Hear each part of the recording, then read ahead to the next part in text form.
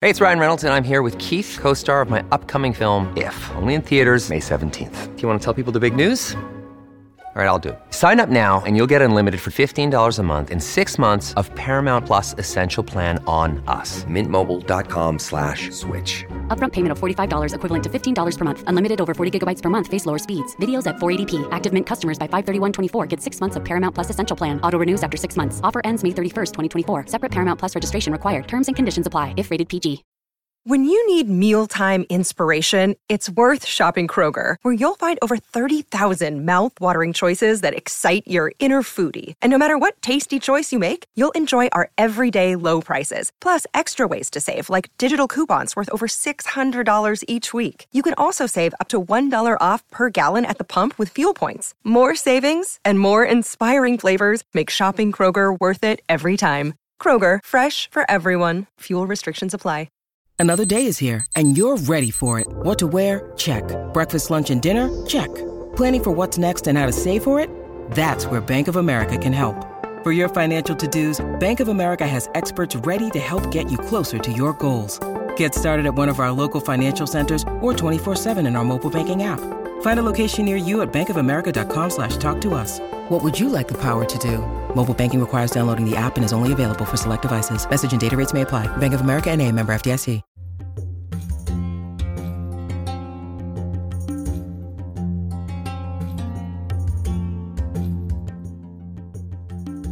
Hello, and welcome to Digital Nomads, a podcast about nomadism and nomadic peoples around the world and throughout history. I'm your host, Maggie, and today I am honored to be speaking with Dr. Salah Hatem and Jafar Joudhary about their project, which is called Creating an Intangible Cultural Heritage Teaching Module for Iraq's National Undergraduate University Curriculum, Bedouins of the Iraqi Southern Desert as a Case Study. And this project is sponsored by the Nahrain Network at University College London, of which Dr. Joudhary is a co-director. The Nahrain Network has as its mission to foster the sustainable development of antiquity, cultural heritage, and the humanities in Iraq and neighboring countries. Doctors Hatem and Joudhary are both assistant professors in archaeology at the University of Al-Qadisiyah in Iraq. And today I'm really excited to learn more about and to share with you some of the work that's been done so far on this project, which involves documenting and preserving the intangible cultural heritage of the Bedouin in southern Iraq, as well as developing a teaching module on intangible cultural heritage for use in Iraq's university curriculum. So thank you, Dr. Hatem and Dr. Joudhary, for joining me today. You're welcome.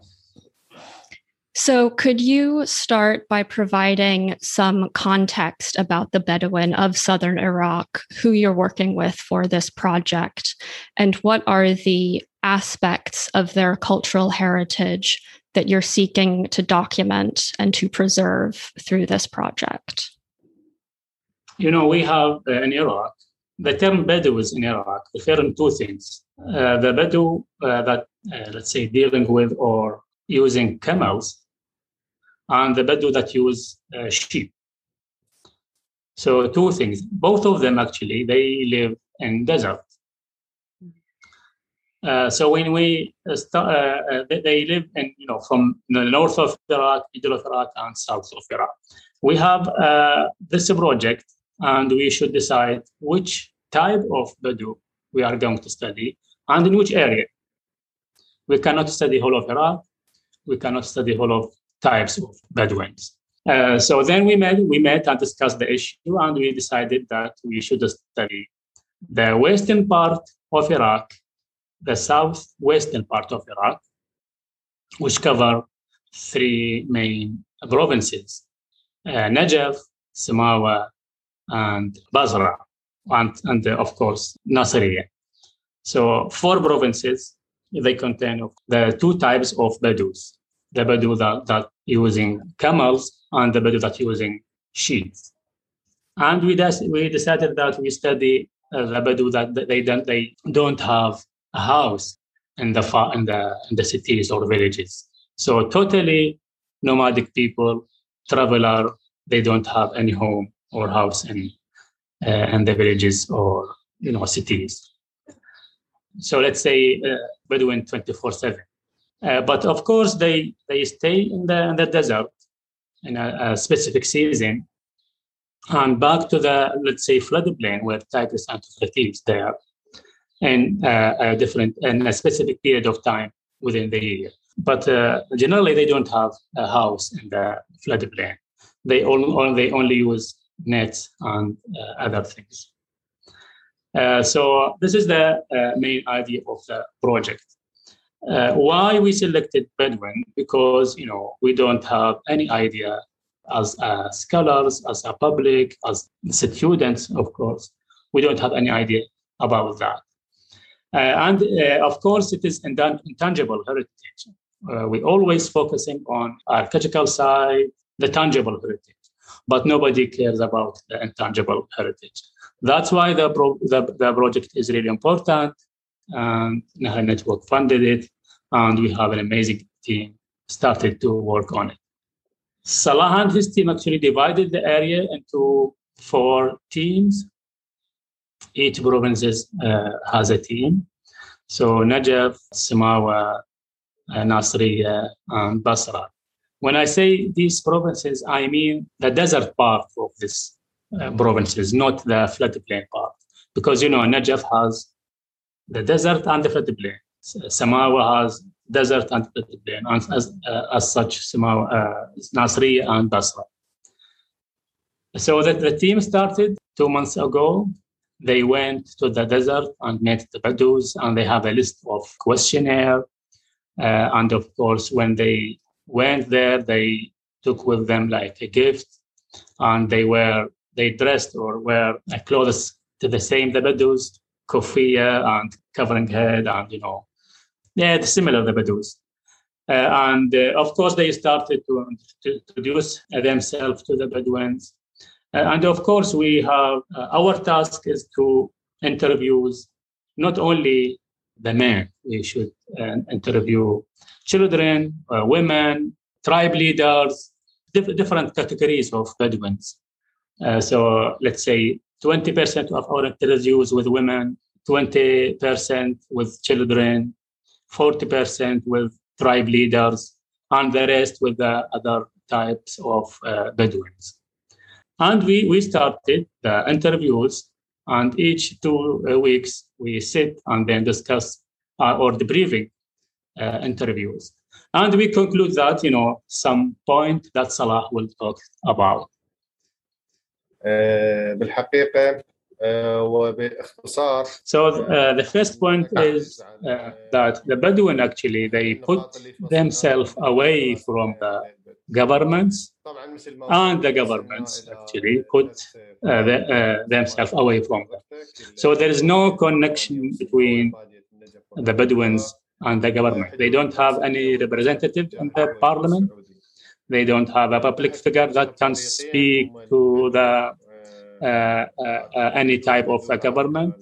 So that's why they been neglected from all the governments that led Iraq. Nobody cares about them. Nobody looks after them. We don't have statistical information about them, how many they are, how do they feel, are they okay? And lots of political issues actually raised during the last 30 years. We have there is no border. There was no border between Iraq and Saudi Arabia, Kuwait, and Jordan. So they used to travel from Iraq to the neighboring countries. And always the Iraqi government punished them actually for traveling, for breaking the law. But in the same time, the Iraqi government doesn't offer something. So it's just punishing, not offering things. So so that's why they feel themselves as a target of the government. When we go there, they afraid of us. They think we will like prosecute them, or we know their wrongdoing, because they think that their activities is against the law. They feel that the Iraqi government made them feeling that they are outlaws or something like that. So the first conclusion is that there is no relationship between, or there is a bad relationship between them and the Iraqi government. Yeah. For the second result that they found, just to give a little bit of, background about the Bedouins in Iraq, which Jafar had mentioned right before, the Bedouins in Iraq seemed almost like an outcast. They are very forgotten within society.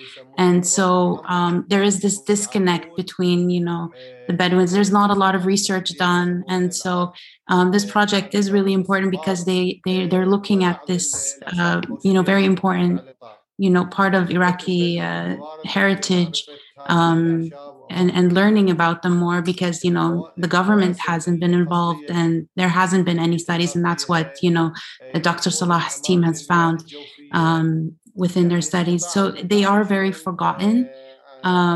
But what they realized also is that these people who've lived in the desert have learned to cope within very extreme heat.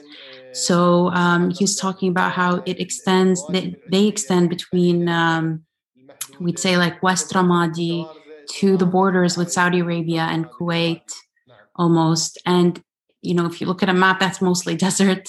So they've learned how to, through inherited knowledge from their ancestors and whatnot, they've learned how to, find water. So there's special plants that they use, which is called akul.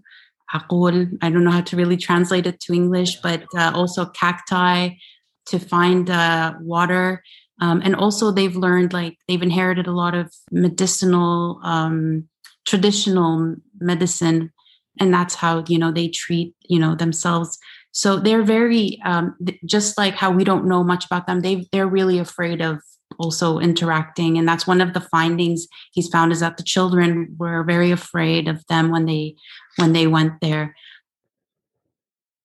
To what you just said, it sounds like there's this issue of the distrust between the Bedouin and sort of the external society. So I'm wondering what your strategies are for overcoming that lack of trust that the Bedouin might feel towards you as these sort of external researchers who are attempting to kind of study them, but what those strategies that you've developed are for being able to gain information from the Bedouin.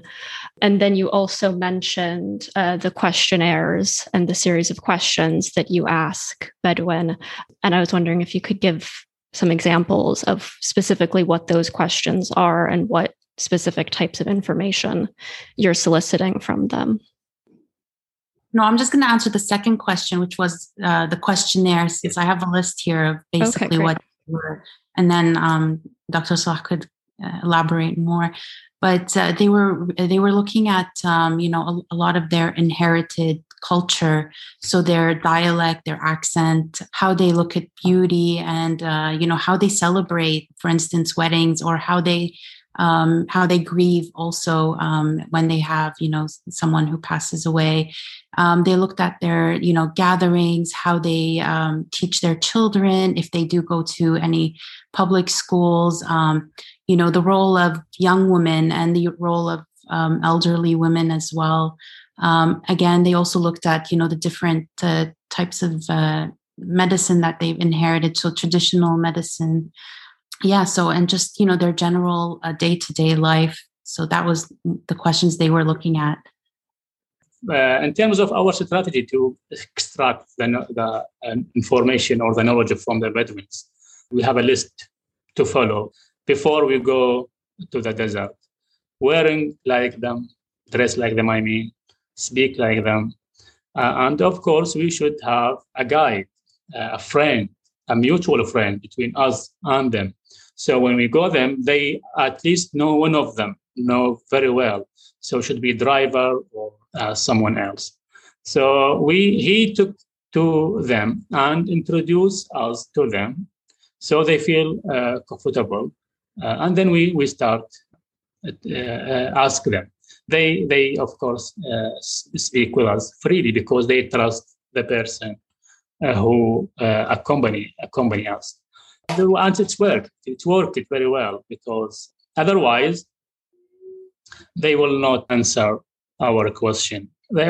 Sometimes they answer just a general question, not a specific one. So, and this is the first strategy. In terms of our goal, at the end of the project, we will write to the Iraqi parliament to make, the quota, because there is our constitution.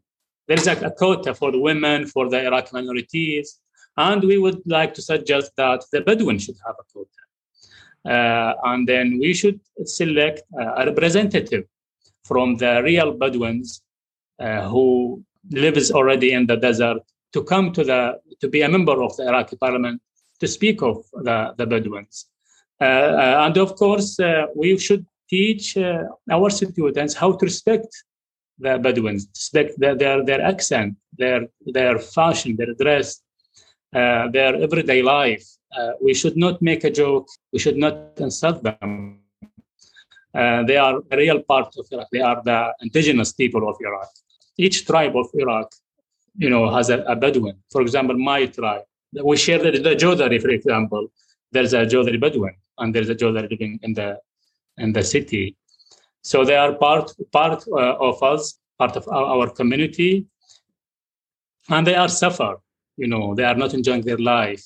They are facing the climate change, facing the harsh weather, facing the harsh environment. They are just need to survive. They are, safe people. They are lovely people. We should take care of them. We have the resources. They don't have access to the public money. We do. We should convince them that they should believe in the state, in the border. In their mentality, they think there is no border of the desert. The desert is open.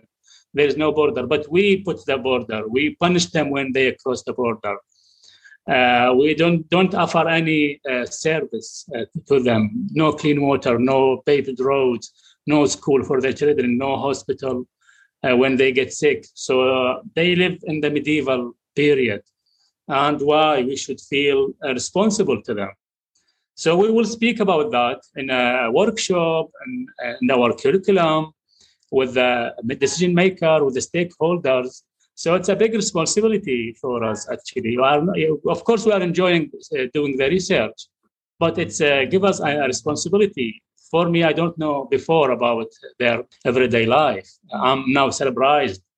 It's a long answer, I think. No, that was great. Good.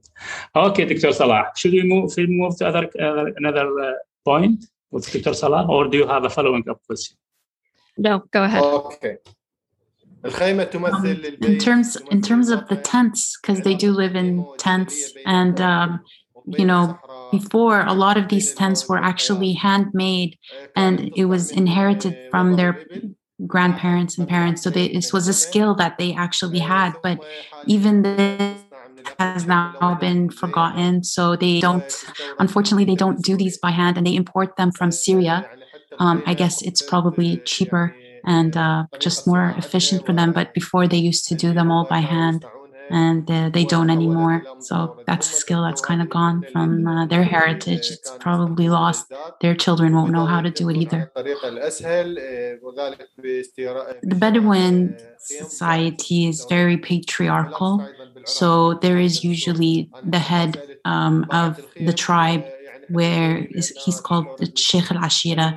And but however, over the past few years, it has changed. They used to live in big groups, but now they don't. The Sheikh al-Ashira, which is the head of the tribe, actually would live probably closer to the city.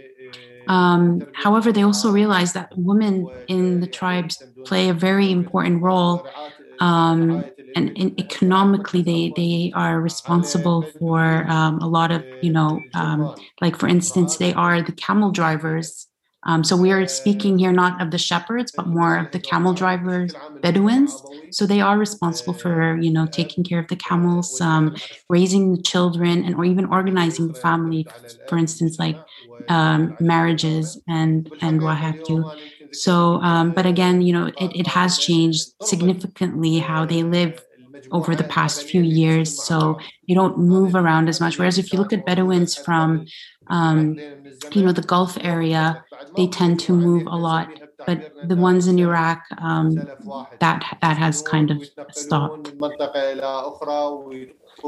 So another very important factor here that's been affecting their lives is that they've realized there's been a great, their land has kind of been narrowing because of agriculture development. So a lot of these lands have been taken to, expand on just, farming, but not just that. They've also been taking land for brick factories. And so you find that their way of life is almost going to be extinct because they can't take care of their camels as they were able to before. Their camels don't have, the plants that they need to feed them or the water. And so this thing is almost imminent, or it's probably happening within the next few years. They're just running out of space. So their relationship in specific, we're talking about, the camel driver Bedouins. They have a very strong relationship, with their camels. And he just ended with a saying that they say in their dialect, where that the camel knows everything, just doesn't have a tongue. And so because of this loss of land, and they can't move around as easily as they did, they're having to sell some of their camels in order to buy more food for the other camels, which is not a viable solution. As he was explaining, Dr. Salah, they're losing a lot of, their camels, which they find, which they have it's really important to them. This lifestyle for them is more important than anything else. And that's why they want to preserve that as much as they can, even if it means they have to sell some of their, camels to just keep that, so they could keep that and keep living that way. So just a few quick notes here. Basically, they couldn't find, the younger Bedouins didn't have a lot of knowledge of art, poetry, literature. Mostly it was the elders who have that passion. And unfortunately, they couldn't get any interviews with them, again, because they do have that fear of outsiders. So even, like I said, the children were very, reserved and just stayed away. Another point he makes is marriage is always usually within their tribe. So they don't prefer to marry, their women or men from people from the city, as they won't be able to live that lifestyle, that nomadic lifestyle of moving around. The Bedouin families have grown, and the ones who are a little bit more wealthy, especially those related to the head of the tribe, have now split their life in between, the city and the desert. So they're able to have these two lives where they are able to have a house and live in the city, have a phone, and send their kids to school, while because they can't afford it, they can have shepherds, in the desert taking care of their goats and their lands over there. And these families, usually a typical Bedouin family is made up of between 10 to 15 people. But because they have to, kind of move with, all these changes that are happening, the wealthier ones can, afford to live in the city while keeping their lifestyle, while still going back whenever they need to, especially if there's occasions or weddings or a death in the family, they will have that type of life. Yeah. شكرا دكتورة.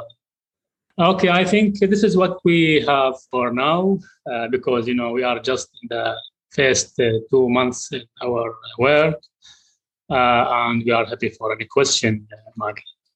Yeah, thank you so much. This is extremely fascinating.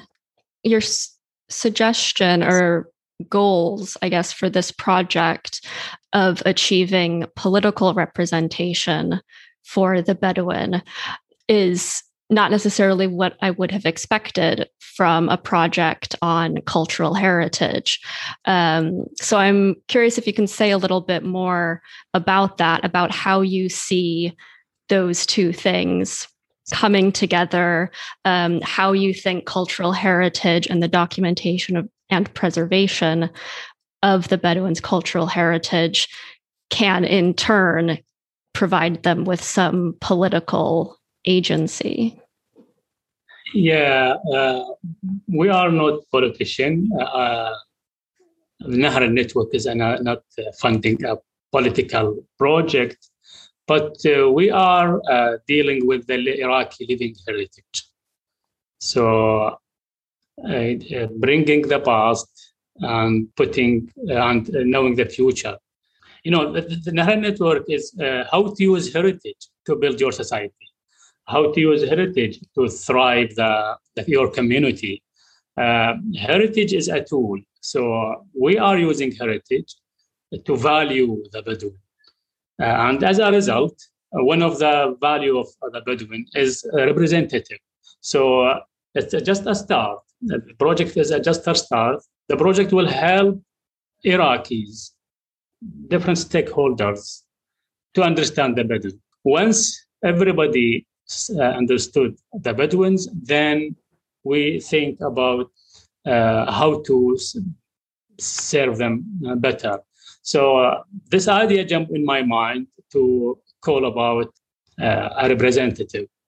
It's like a side effect of the project. We have lots of projects ongoing here in Iraq. Yeah, for example, we are looking for a dictionary to document the Marsh Arab people. They have their own dialogue or their own accent, and it's disappearing. Another team funded by Nahra Network working in the marshes of Iraq, documenting their unique accent or unique dialect. So you see, we are moving to the north of Iraq, where we are documenting the heritage building that affected by armed conflict. Moving to the east of Iraq, Iraq-Iran borders, we are documenting the heritage that affected by Iran-Iraq war. So you see, this is the Nahra Network. We are, as we mentioned, British money funding Iraqi ideas. This is the Iraqi ideas, not the British ideas. We are just funding them. So you see, that's why Nahra Network is active. It's alive. It's funding not the building. It's looking for the people as well. So one of our aim is to make the society or the community not great again, but it's living heritage. So not dead heritage. Right. We are not dealing with the dead only building. So when we go to any city, we have like an ancient building, an ancient house. So we should go deep, doing interviews, digging in the history of this building, not the architecture of the building. So that's why this is the new way of research in Iraq. This type of research will benefit the Iraqi community, Iraqi scholar, Iraqi public. So this type of research is needed for Iraq in this period of time after the long time of conflicts. That leads me to my next question, which was about the education aspect of this project. And if I understood correctly, part of the goal is to develop a teaching module around the results from this project. And so I'm curious about the sort of plans and prospects for that, what that might actually look like. As you say, there's, this is about intangible cultural heritage, which is something that's harder for us to conceptualize than things like brick and mortar architecture or art or something that we can look at with our two eyes. So I'm wondering about how you're planning to make this sort of intangible cultural heritage concrete in order to be able to teach it in universities, for example. Yeah, thank you for this interesting question. In Iraqi system, the archaeology department has 4 years of study, first, second, third, and fourth. Each year has 2 semesters. Each semester has 6 modules. So you see how many modules we have. So some of these modules actually are dealing with the intangible heritage. But in general, not a single case study from Iraq. We are dealing with the sewing, fashion, kitchen tools, and farming tools. All of these tools, actually, we are looking. This is intangible heritage. So we already teaching our students the intangible heritage of the area, and not in Iraq in general. So that's why we decided to teach them the Iraqi intangible heritage, not in general. And we selected the Bedouin heritage because it's much needed, it's more neglected. And I think our student and of course our scholars will be happy and will find it as a really important modules because it's really understandable. We don't need high, educated people to study it. We will make it easy and available to everyone. And we call it intangible heritage. Of course, this module will open the door to other intangible heritage to be studied. So our student and the scholar will think, okay, how about we study the farmers? Also, they do have tangible heritage. How about we study the other professionals and, الحرف اليدوية, scarves, we call it. Anyway. Yeah, so we have maybe 10, 15 types of intangible heritage that need to be studied. So yeah, I think we will use, of course, we will produce a book, maybe 200 pages with, let's say, maybe hundreds of photos, link for videos. We're already taking thousands of photos and videos to the Bedouins. So for me, I went to the desert and I saw the Bedouins there. Then I understood them. We would like to make a book so our students, they can understand the Bedouin where they are in the university. They don't need to go to the desert to see how the Bedouins looks like. Yeah. I'm curious as to what you think the Bedouin want out of this project. I think, you talked about sort of your aims, what you would like to be able to offer the Bedouin. And I'm curious if your intentions coincide with what the Bedouin might hope to receive from this project, or do you have any sense of what they would want to see happen as a result of this? Yeah, thank you. They don't care about our aim. We offer them, we will write your history, we will go to the government to ask for representative, we will make everybody respect you. This is an important book to be taught in the universities. They don't care, actually. They care about, they need service. They need clean water. They need hospital. They need their children to be sent to the school. So, they need their everyday life. They have short need. They don't have a long-term plan. They don't know what's happened in the future. And they do have a short memory. They don't even can cite or mention their fourth grandfather. For me, actually, I can cite or mention my 20th grandfather. So easy for me. I can start it now. But for them, they don't remember their fourth grandfather, and they don't know what's happened in the future. So you see, they are short-minded because they live in a desert. They are yeah. عفوا دكتور جعفر sorry. They are comparing themselves with the Gulf States Bedouins. The Gulf State Bedouins, they live in privilege. They have 4x4 car. Their government are looking after them. There is a food for them and for their animals.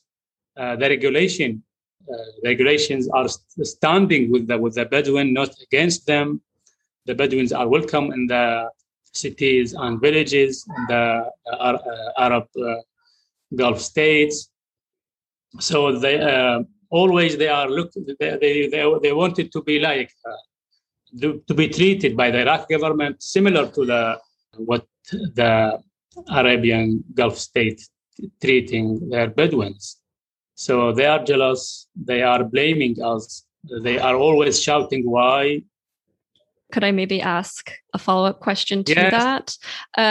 So just to clarify, is the reason for maybe the Bedouin in the Gulf states receiving more resources than the Bedouin in Iraq because the Gulf states have more resources to give simply?